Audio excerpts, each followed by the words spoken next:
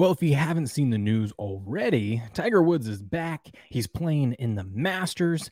As long as everything goes smooth today, it is Wednesday, the day before the Masters.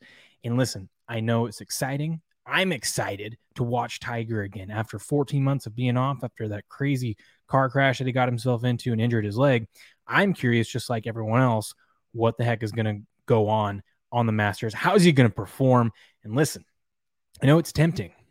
I know it's tempting to bet on Tiger, but save your money. Don't do it. Don't do it. He is not winning the Masters. And I say that as someone that wants him to win the Masters. I do. There's nothing more I want than to watch him coming down Sunday in red, in contention, last 9 holes. Oh my God, that'd be the best 2 hours of television that we've seen in quite some time. Trust me, I want that. I really do. But it's not going to happen. You got to be realistic about it. And I understand a lot of people are saying, well, you're getting 50-1 odds. And we can see right here now it's come down to 40-1 odds. And I'm telling you, that's not it. Even if Tiger was in his prime right now and playing the best golf he's ever played, I would still tell you, do not bet on Tiger to win it. Want to know why? Because you're not getting the true value.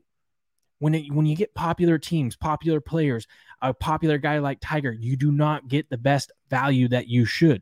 Think about this. This guy's 46? He's in his mid-40s, right?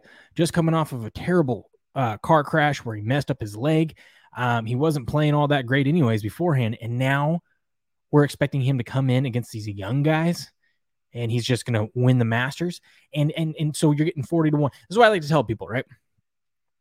Yeah, it's sweet. You're getting 50-1. You could put $10 down, and if he wins it, you win $500. Cool. But you're not getting the value. And what I mean by that is, take an example of going to the store and buying a bottle of ketchup. You got the Heinz ketchup, the brand ketchup, right? Heinz. And then you got the good value, right? Ketchup.